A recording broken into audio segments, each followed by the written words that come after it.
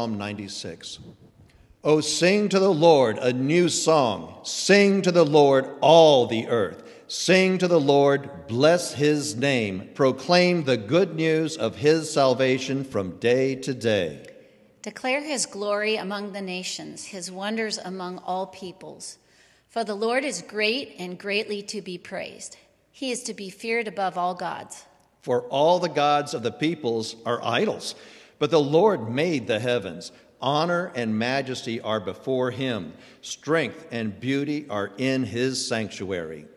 Give to the Lord, O families of the peoples. Give to the Lord glory and strength. Give to the Lord the glory due his name.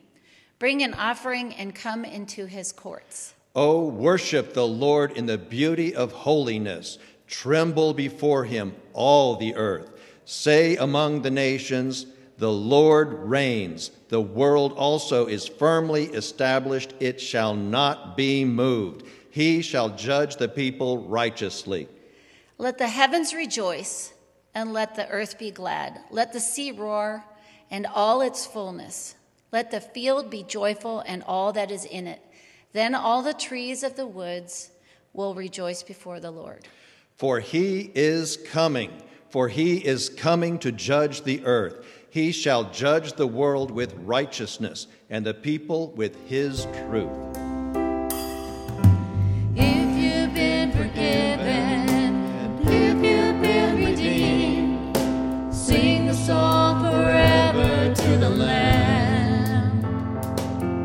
And if you walk in freedom, and if you bear his name, sing the song forever to the Lamb.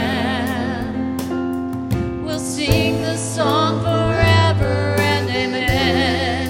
And the angels cry, holy. All creation cries, holy. You are lifted high, holy, holy forever. Hear your people. Good morning.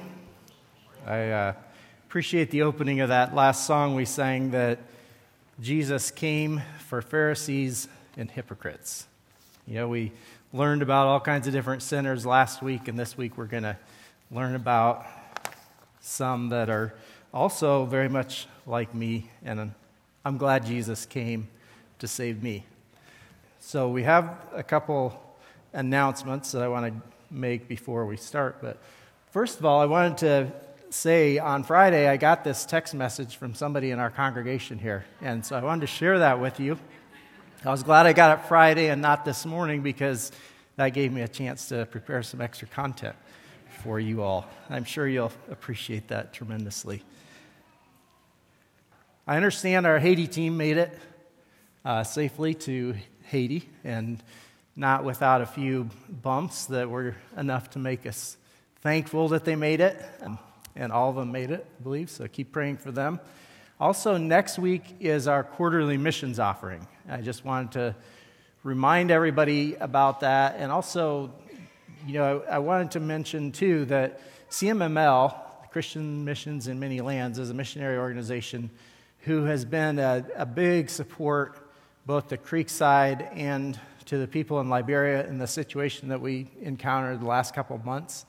And they've used a lot of funds from an emergency fund to help out with, not the least of which bringing Lois back home, but also just stepping through things with the elders and connecting us with resources that were a big help. So if you have extra funds and you feel so inclined and you would like to make a little bit more than your normal donation to the missions fund, that would be useful. We don't want to short any of our other missionaries that we support on a regular basis from our normal offering. So I'm going to start us out with prayer.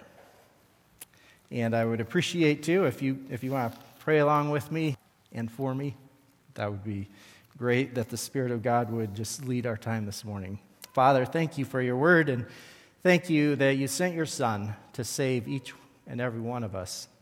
All sinners, Lord, whether we realize it or not. And I just pray that this morning, if there's anyone here who is unaware of the peril that they stand in today, that they would be convicted by your Spirit and turn in faith and repentance to you, God, and faith in Jesus Christ. And we just thank you for this opportunity this morning to open Romans chapter 2. And just thank you, too, for bringing the Haiti team down there safely. And I just pray that you would bless their activities and that you would keep them and give them success. Pray that they would each know you better through this experience, and also the others down there that they're visiting would grow in their knowledge of you as well. Just pray for your blessing on your word as we read it this morning. In Jesus' name, amen. Well, in May of 2018, my whole division of my company was called into the big assembly hall for a big announcement about our strategy. It was the IT division. Over 200 people gathered there. And I've been through that quite a few times. And, I always think change is just as likely to be good as bad. So kind of went in with a good attitude, and they presented what their plans were. And like, oh, yeah, that makes sense. I can get on board with that. And then part of the announcement, they said, with this reorganization, there's going to be some changes in positions, and if you're affected, when you get back to your desk, you'll have a meeting on your calendar. So, okay, sounds reasonable. So I go back to my desk, and sure enough, I've got a meeting on my calendar in about 15 minutes. So I go down, all ready for this. Change is nice sometimes. So I go in, and my boss is there, my boss's boss, and Cheryl from HR is there. And my boss's boss says, well, Bob, your position is one of the ones that are affected by this. And I thought, of course, that's why we're having this meeting, right? So I'm on board. Whatever it is, I'm on board. So they slide across this packet of information, and the first thing I noticed was the word severance. So severance, and they talked about continuation of benefits and your last day, and it just kind of dawned on me like, oh, they're firing me. They're letting me go, and they're very gracious about it, but partly that gracious way that they did it caught me off guard because I was on board. I thought I was on board with their plans, and I thought I was part of their plans, and I quickly realized I'm not on board. Well, I was not part of their plans. Maybe I should say it that way, that we were parting ways. And so this morning, I think, as we read Romans chapter 2, I think we will see that there are some of us that maybe think we're on board with God. And I don't want us to get too comfortable thinking we're on board with God and His plans until we understand that fully, because some of us need to get on board with God through repentance for our sins.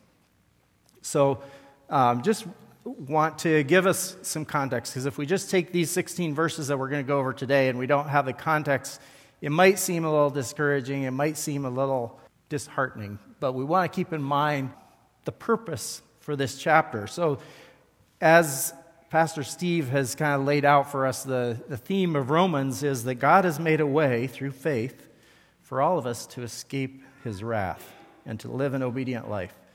And that way is Christ Jesus, the Son of God. Okay, so we had in chapter 1, Paul was happy to share the gospel because it was for everyone. It was good news, and there's a issue that gave Paul priority with this because God's wrath was revealed against man. And so now we are in this section, chapter 1:18 through chapter 3, verse 20, where we're learning that God's wrath is revealed against all men. And he's going through this kind of systematically because there's a lot of different kind of people in this world, right? But there's some categories of sinners that Paul is going to describe in detail and has described in detail. And so maybe last week, as Pastor Steve talked about different kinds of sinners, maybe at some point you're like, that's right, preach it, brother. They're in trouble. They're out of sorts with God. But when we come to chapter 2, we're going to read that people that think that way are in trouble with God too. And so knowing the standard, but using it to judge others and not to repent is not helpful. It doesn't get us on board with God's plans, and it could lead to a surprise. So today we are going to talk about those who have a law, but use the law to judge others rather than repent and obey it themselves. And so I just want to give you this spoiler alert, if you will, because when we get to the end of this section in chapter 3, verse 9, we are going to read this. It says, "For we have already charged that all, both Jews and Greeks, are under sin. As it is written, none is righteous, no, not one. No one understands, no one seeks for God. All have turned aside. Together they have become worthless. None is good, not even one." Okay, so sometimes we like to say, well, I'm in good company. Well, we're in bad company, all of us. Thankfully, in the context of all of Romans, being in bad company in this sense is good news for us, because God has made a way for us to be moved out of bad company into communion with Him. So this section probably, I don't know how many of you it touches, but it touches me, because this really fits my testimony. I don't know how many of you were here when Brett Riceley talked to us about personal evangelism and encouraged us to kind of consolidate our testimony and relationship with God into a brief statement. And this is what my statement was. I was self-righteous, judgmental, and did not love people well. But God in His mercy and grace had patience with me and humbled me, so that now I'm growing in grace, mercy, and love for others. See where I was? Right where we're going to be reading about. But God came in, and He's working in my life, and He's bringing me on board with His plans, and He's made me righteous before God, and through faith, I can walk in a different way now. I can live in a different way that is congruent with Him and His plans. So I'm going to read the first 16 verses here of Romans chapter 2. It says, "Therefore you have no excuse, O man, every one of you who judges, for in passing judgment on another, you condemn yourself, because you, the judge, practice the very same things. We know that the judgment of God greatly falls on those who practice such things. Do you suppose, O man, you who judge those who practice such things and yet do them yourself, that you will escape the judgment of God? Or do you presume on the riches of His kindness and forbearance and patience, not knowing that God's kindness is meant to lead you to repentance? But because of your hard and impenitent heart, you are storing up wrath for yourself on the day of wrath, when God's righteous judgment will be revealed. He will render to each one according to his works. To those who by patience and well-doing seek for glory and honor and immortality, He will give eternal life. But for those who are self-seeking and do not obey the truth, but obey unrighteousness, there will be wrath and fury. There will be tribulation and distress for every human being who does evil, the Jew first and also the Greek. But glory and honor and peace for everyone who does good, the Jew first and also the Greek. For God shows no partiality. For all who have sinned without the law shall also perish without the law, and all who have sinned under the law will be judged by the law. For it is not the hearers of the law who are righteous before God, but the doers of the law who will be justified. For when Gentiles who do not have the law by nature do what the law requires, they are a law to themselves, even though they do not have the law. They show that the work of the law is written on their hearts, while their conscience also bears witness, and their conflicting thoughts accuse or even excuse them. On that day, when according to my gospel, God judges the secrets of men by Christ Jesus. Okay, so this starts out with a therefore. So we need to remind ourselves, as we have, what we had in chapter 1, that people who know about God but don't acknowledge Him as God and don't give thanks to Him stand in separation from God. So because of the judgment of God against man, people who want to use that standard to judge others, but not to get in alignment with God, are condemned. So this is another category, we could say, of sinners, people that don't acknowledge God, just like were described in chapter 1, verse 21, are covered in this chapter. So that's why we titled this Judging the Judge, because the fact that you're able to set yourself, or I'm able to set myself up as a judge of others, is not what makes me able to stand before God as being obedient and in alignment with Him. It's what do we do? So there is this situation here. It says, we know that the judgment of God rightly falls on those who practice such things. And do you suppose you'll escape the judgment of God? So judgment of God features very prominently in this passage. And so we're going to talk a little bit about what that means and what that's like. But first of all, it says in verse 4, do you presume on the riches of His kindness and forbearance and patience? So Paul says these things that God is doing, He's holding back His judgment on you. He's forbearing with you. He's doing that because He wants you to come to repentance. It's not because you deserve that mercy. So if you think about it, Adam and Eve, if you know that story, God told them in the day that you eat of that fruit, you're going to die. Well, they ate it, and they didn't die right away. God made a covering for them. They recognized, we got a problem. We're naked, and God covered that. But He didn't kill them right away. And so because of His patience, there can be a thought that we have in our mind that, I really deserve my life to be the way it is. We may think I even deserve to live. And so Ecclesiastes chapter 8 tells us this. It says, because sentence against an evil work is not executed speedily, the heart of the children of man is fully set to do evil. See, when the consequence doesn't come right away, our hearts can get hard. And we can think, this is what I deserve. I deserve this mercy.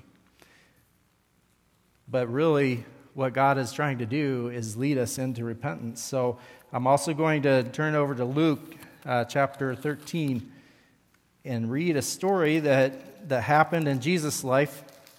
Some people came and brought a piece of bad news to Jesus. And it says in verse 13, chapter 13, verse 1, there were some present at that very time who told him about the Galileans, whose blood Pilate had mingled with their sacrifices. So they were making sacrifices, and Pilate came in and slaughtered them. They were killed along with their sacrifices. And Jesus answered them, do you think that these Galileans were worse sinners than all the other Galileans because they suffered in this way? So I'm just going to pause right there and say, if somebody came and told me about something like this, I might want to say, you shouldn't look at that as the judgment of God. That kind of thing happens, right? Well, that's not what Jesus said. He said, no, I tell you, but unless you repent, you will all likewise perish. Or those 18, so then he brings up another story from the news there, those 18 on whom the Tower of Siloam fell and killed them. Do you think that they were worse offenders than all the others who lived in Jerusalem? So evidently there was a catastrophe where a tower fell down and killed 18 people. And Jesus says, no, I tell you, but unless you repent, you will all likewise perish. And we see and hear often in this life people challenging God. It's like, if God is good and if God is all-powerful, then why do these bad things happen? Well, honestly, what Jesus says there and what Paul says here is the fact that these bad things aren't happening to all of us, and all of us aren't dying in a catastrophic and gruesome way, is because of the goodness of God. And so when God pulls back the curtain a little bit and we see a little bit of what his judgment looks like, we shouldn't be saying, oh, God is unjust to punish these people this way or to let this happen to these people. We should be saying, this is where I'm going to end up, and I need to be in alignment with God. I need to enter in, I need to repent. So I need to turn away from the sins that I'm practicing and turn to God and seek him. And we'll see a little bit here shortly what that looks like. But when we take for granted God's mercy, which all of us experience every day, that we are alive, when we take that for granted, our hearts can get hardened. And so Paul is working on our hard hearts to bring them in alignment to God. So don't take God's goodness for granted. So as I said, this passage teaches us a lot about God's judgment. There's 4 things that I want to call out about God's judgment today. So number 1, God's judgment is scheduled. That maybe sounds funny, but it is scheduled. Number 2, it's based on deeds, things that we've done. Number 3, it's impartial. And finally, it is based on a standard. And God has made that standard known to all of us, and there are standards available to each one of us. I want to just make a note here, too, because there are always philosophies that want to discount God, like we had in chapter 1. They saw about God, but they didn't acknowledge him as God. Okay, so God is holy, he's transcendent, he is an authority, and if we're going to acknowledge him as God, then we need to acknowledge his wisdom, his power, and his authority, and make that personal in our lives. Okay, so there are philosophies in every age, and this age is no different, that undermine that. And I was just, Debbie shared with me an email she got this week talking about a book that is a children's book, presenting itself as a conversation between people and God. And I'm just going to read part of this. It says, one of the questions that is asked God is about forgiveness of sin. And God's reply is, I do not forgive anyone because there is nothing to forgive. There's no such thing as right or wrong. And that's what I've been trying to tell everyone. Do not judge people. People have chosen to judge one another, and this is wrong because the rule is, quote, judge not, lest ye be judged. Okay, so this author is taking a position of speaking for God, but he didn't get it from God's word. Okay, so he really misrepresented God, and even in what he said, he quoted, judge not lest ye be judged. Well, what's that last few words say? Lest ye be judged. So he contradicted himself, which philosophies of man will do eventually, but this is not what we're reading in Romans chapter 1 and 2. And we can argue that away if we want, but there's going to come a day when we find out that we're on the wrong page and that we didn't repent in time. And God's judgment is scheduled. So I want to look at a couple of verses to speak to that. So God's judgment is scheduled both personally and globally. This first verse here in Hebrews says, it is appointed for man to die once, and after that comes the judgment. So each of us is going to die, and I think we accept that as a matter of science, right? I mean, that happens.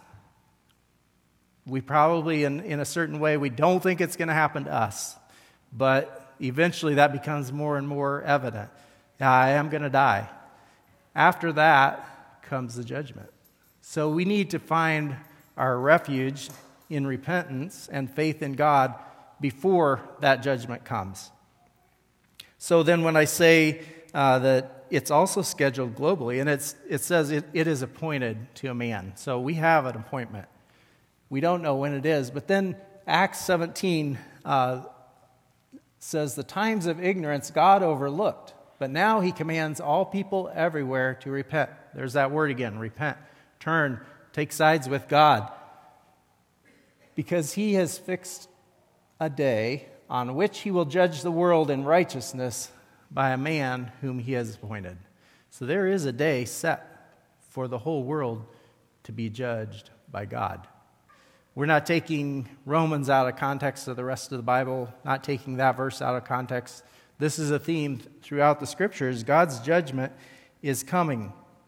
What's God's judgment based on? Well, it's based on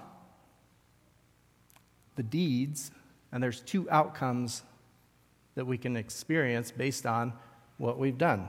First of all, there is a reward of eternal life for those who, by patience and by doing well, seek glory and honor and immortality.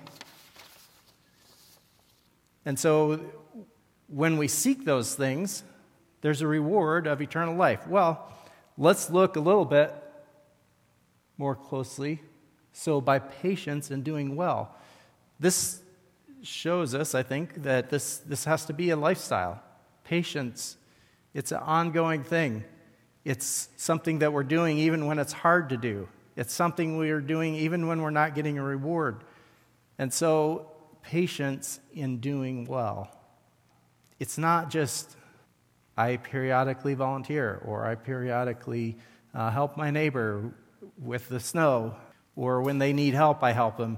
This is a patient, enduring, in doing well, and not just that, but it's seeking glory and honor and immortality.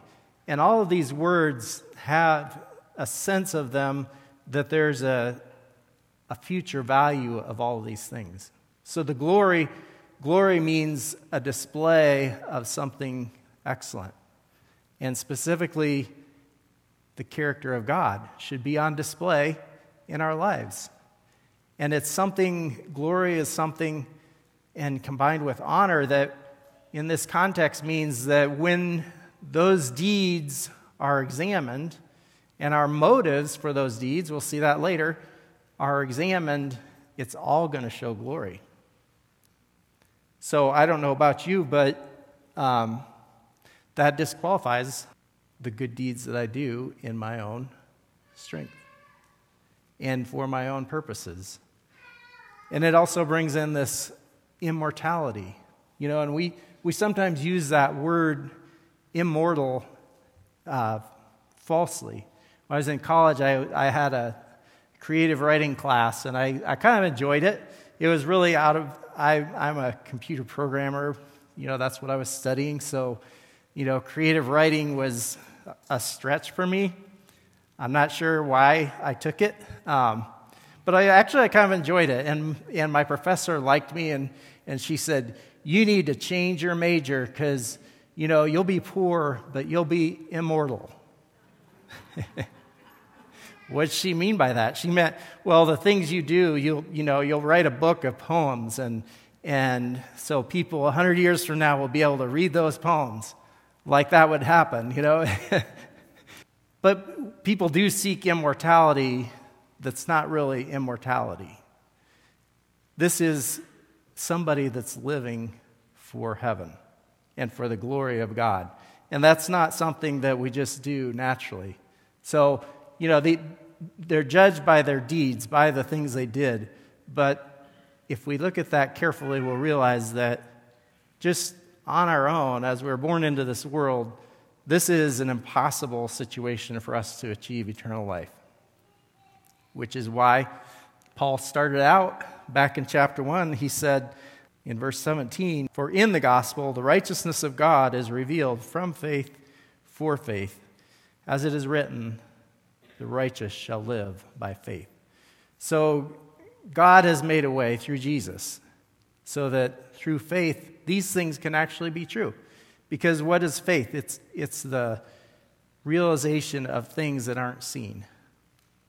And we're looking to heaven and a future day when all of our deeds will be exposed before God and the motives behind them will be exposed before God. And we're seeking that at that moment, there's going to be glory that will display the excellence of God for everyone to see.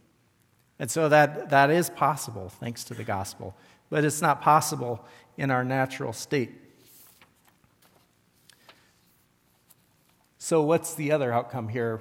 Wrath, fury, tribulation to those who are self-seeking, those who do not obey the truth, but those who obey unrighteousness. So those are heavy words, right? We talked about it a little bit last week. Wrath. God has an anger against sin. And it's because it's not congruent with his character and his nature. And it's also because it works. You know, we read about seeking immortality, but sin breaks things down. If you go back and study what happened after Adam and Eve disobeyed, it broke their relationship with each other. It broke their relationship with creation. It broke their relationship with God. And it even broke their relationship with themselves. That's not what God created this world, and that's not what God created us for. And so he has wrath against sin. And as sinners, we all are objects of God's wrath. And he has a fury.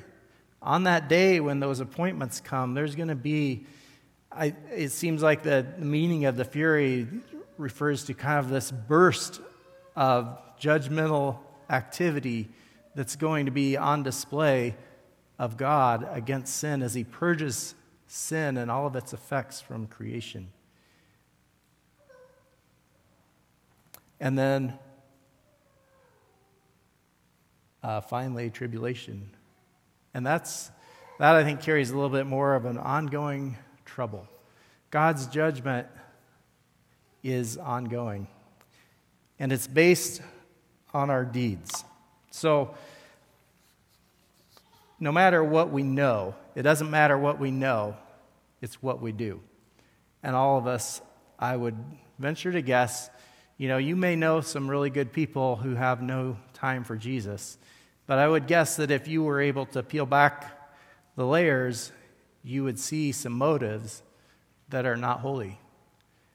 And that's not my job, so I'm not recommending you do that, but it's true. And God will one day get to those motives. So it's based on deeds. Third, God's judgment is without partiality, based on privilege. Where did we get that? We got that in verse 9. It says, there will be tribulation and distress for every human being who does evil, the Jew first and also the Greek. But glory and honor and peace for everyone who does good, the Jew first and also the Greek, for God shows no partiality. So the Jews, they got God's law in written form very explicitly. Here's what's acceptable to God, and here's what's not acceptable to God. And they had received that information from God, and that was a privilege for them to receive that knowledge. Well, they failed in it, just like the barbarians and the Greeks that we read about who saw nature, and they could have known from nature how wise and how powerful God was.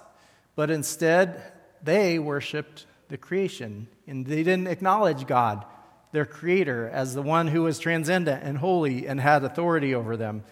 They didn't bow to him, they bowed to his creation. So we all broke whatever information we had. And we'll get even more details on that in a minute here, but God judges without partiality. He's not going to give any of us a pass because, oh, you were a Jew? Okay, well, we'll give you extra points. Oh, you were raised in a Christian home and you kept your nose clean, never got in trouble with the law, stayed away from drugs and alcohol, and stayed away from all those bad kids at school. You get extra points. No. That privilege leads to the Jews being the first to receive the judgment, and then the Greeks. So whatever privilege God has given us, and we are very richly blessed in this day and age that we live in. Every one of us can have easy access to the Word of God, either through printed form or on digital devices. It's accessible to all of us. And we know more about God and His ways than people have for millennia, because we have access to His Word. But that knowledge is not going to get us any closer to God. It's just going to move us. If I could say this, I think this is true. It's going to move us further up in the line for judgment, unless there's the response of faith and obedience of faith and righteousness of faith that God calls for. So it's without partiality. It's based on privilege. It's also based on standards. And I don't think this is an exhaustive list, but this is a list that we get in this passage of some of the standards that are used to judge people. So there's the law, verse 12. As we said, God gave in written form to the Jews His law, what to do, what to not do. They had that. So they're going to be judged with the law, it says, if they disobeyed. So then it also talks about nature here. So it says in verse 14, "For when Gentiles who do not have the law by nature do what the law requires, they are a law to themselves, even though they don't have the law." So generally, pretty much anybody you talk to, if you would talk to them long enough, you're going to find out that they have some standard of right and wrong. And usually, maybe the quickest way to get to it is it okay to hurt other people? And in general, people are going to say no. It's like you can do whatever you want as long as you don't hurt anybody else. Well, that's a perversion of God's law, but it contains a grain of truth from God's law, that you should love the Lord your God with all your heart, soul, and mind, and you should love your neighbor as yourself. Well, they might skip the part about loving God, but they've got that baked into their conscience. And so then the conscience is also something that will judge us, because our conscience might not be fully educated, and it can also be seared. We can live a lifestyle that makes our conscience more and more dull over time. But we have these conflicting thoughts. In verse 15, either accuse them or excuse them. So we may have a standard inside of ourselves we do have a standard inside of ourselves of what we think is okay and not okay. And even that is something that God will use to judge us. And I would dare say that there's not anybody in this whole world who's never done anything that they thought was wrong, that they shouldn't do. No matter how twisted they might be, I'm sure there was a pang of conscience about some of the things they did. And we know stories of people who did heinous things, terrible things. And we wonder, as a moral judge like we're reading about, we think, how could they do that? I can't even imagine doing some of those things, and it could be, but we all stand on God's standard. He's the one that will judge. But we have guilt based on what we know. And then in verse 16 it says again, "On that day when, according to my gospel, God judges the secrets of men by Christ Jesus." Christ Jesus is the judge. And I'm just going to take a few minutes. We're going to go through this kind of fast, but there are some other passages about judgment in the scriptures. And, I was thinking, well, the primary audience of this section is people that are judges, maybe self-righteous judges. And I can relate to them. And if you know your Bible, you probably think, oh, well, but the Bible does say to judge, right? So I wanted to just bring up a couple scriptures because I think we get a little bit more context for believers that are called to judge about who and how we should approach that. So first, let's look at 1 Corinthians 4. And it says, this is Paul speaking, and he's talking about how people are judging him and saying he's not a true servant of God, and he's just in it for the money and so on and so forth, so you shouldn't listen to him. And he says, I don't even judge myself, for I'm not aware of anything against myself, but I'm not thereby acquitted. It's the Lord who judges me. Therefore, do not pronounce judgment before the Lord comes, who will bring to light the things now hidden in darkness, and will disclose the purposes of the heart. Then each one will receive his commendation from God. So we're not qualified judges. And so if we sit in judgment against our fellow man, we are kicking God off the throne, if you will, right? So what was one of the main departure points of man was that he knew God, but he didn't acknowledge him as God, okay? God is the judge. God's the only one that can get to the heart of the matter. So Paul says, look, I can't even judge my own motives. And I find that a lot of times, I want to understand why I want to do what I do so I know if I should do this or not. And I can't even figure that out sometimes. Or somebody says, well, it seemed like you kind of did this for that reason. And I realize, oh, yeah, I did.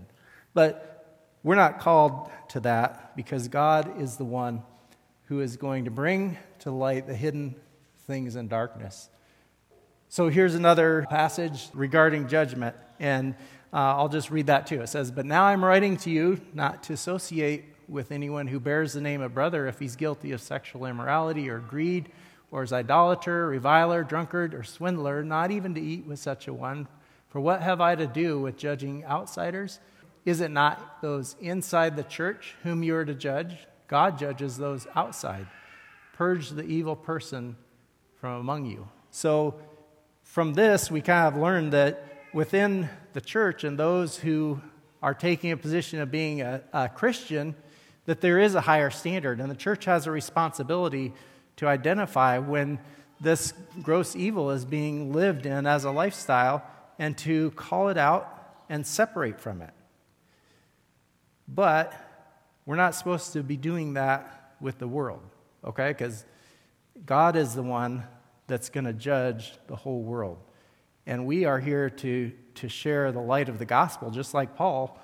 Yeah, he's saying these things are all sin. Compare yourself to this. How do you match up? And you fail, but God is calling you to salvation. So that's our relationship with the world as ambassadors for God, to say, be reconciled to God. That's the job God has given us, not to sit as the judge of the world. Okay, so then in Matthew 7, and this is a very, very popular verse, especially among those who want to live in sin but don't want anybody to call them out for it. And so Jesus says, judge not that you be not judged. Why do you see the speck that's in your brother's eye, but do not notice the log that's in your own eye? You hypocrite, first take the log out of your own eye, and then you'll be able to see clearly to take the speck out of your brother's eye. So judgment between one another is supposed to be for the purpose of helping each other. And if we haven't had the deliverance from sin in our own lives and the recognition of the power of God in our own lives to take sin out of our own practice and not live under the power of sin anymore, we won't be able to help our brother with the problems that he has. But we are expected to help one another with the problems that we have with sin. But it's not in that spirit of, I'm going to judge you and put you down and punish you. It's in the spirit of, this is not happy for you. This is not healthy for you. This is miserable for you to be living under the control of sin. And I have the answer. It's faith in Jesus. It's the obedience of faith that Paul talks about here in these passages. So, one more, Colossians 6, verse 1, it says, if anyone is caught in any transgression, you who are spiritual should restore him in a spirit of gentleness. Keep watch on yourself, lest you too be tempted. Bear one another's burdens, and so fulfill the law of Christ. So those who are caught in sin should be restored. But it should be by somebody who is spiritual, who is not living a lifestyle of sin.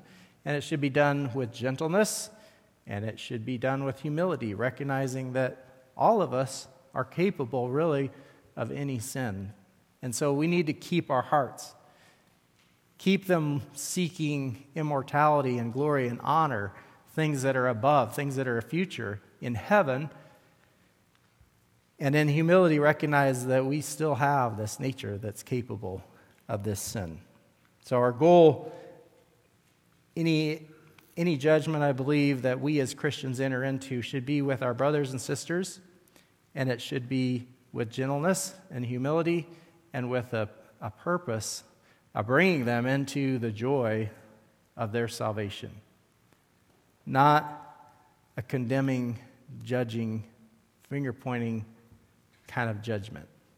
Okay, so we've learned that there is judgment coming from God, that He's impartial, that He uses a just standard, and we will experience the judgment based on what we do or do not do.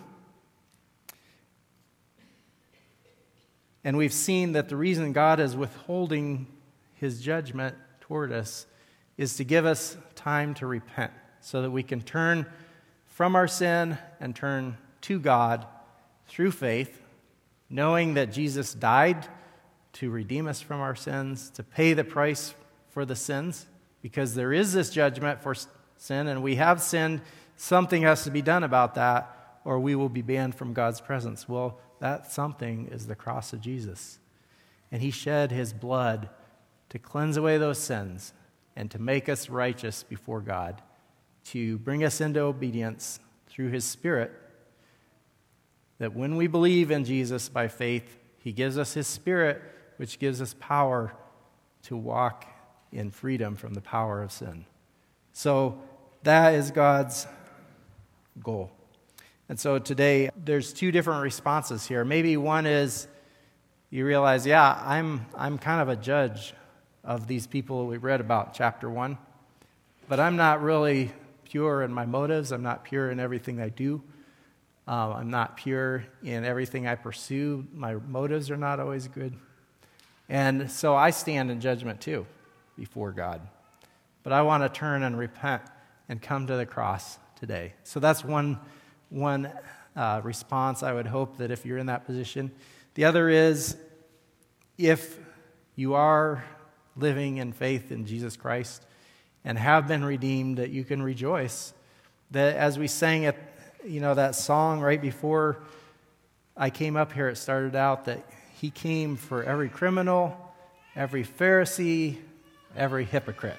So this passage is talking about those Pharisees and hypocrites, the ones that think they're good and better than others, but they're not. We're not. I'm not. God's grace has been at work in my life to bring me to that realization, and I rejoice that even for somebody who thinks he was okay, God made me realize I was not, and He brought me into salvation.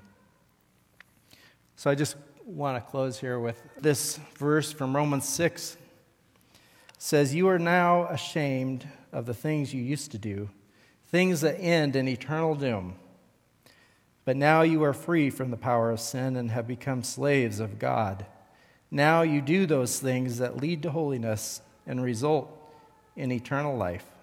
For the wages of sin is death, but the free gift of God is eternal life through Jesus Christ our Lord." So the band is going to come up and play a song, and we're also going to have a time during that next song where you can come up to the table and take the bread, which is given by Jesus as a reminder of His body given for us. And you can take the juice, which was given by Jesus as a reminder of His blood that was shed to cover our sins. And do so in thanksgiving that God has saved you. And if you don't know that God has saved you, then just sit back and perhaps this is the day, it is the day that you should turn to Him in faith and seek that honor and glory and immortality that's available because Jesus died for us. Let's just close in prayer. Lord, thank You for this cup and for this bread that reminds us of the blood and body of Jesus given for us. Thank You that through faith in Jesus, And through believing you and giving you the place, acknowledging you as God, and giving you thanks that we can have freedom from sin, from its penalty and from its power in our life, and that we can walk in liberty. Thank you for Calvary. We just ask again your blessing on your word in Jesus' name. Amen. Now I've given Jesus everything. Now I gladly know him as my King. Now my raptured soul can only sing of Calvary.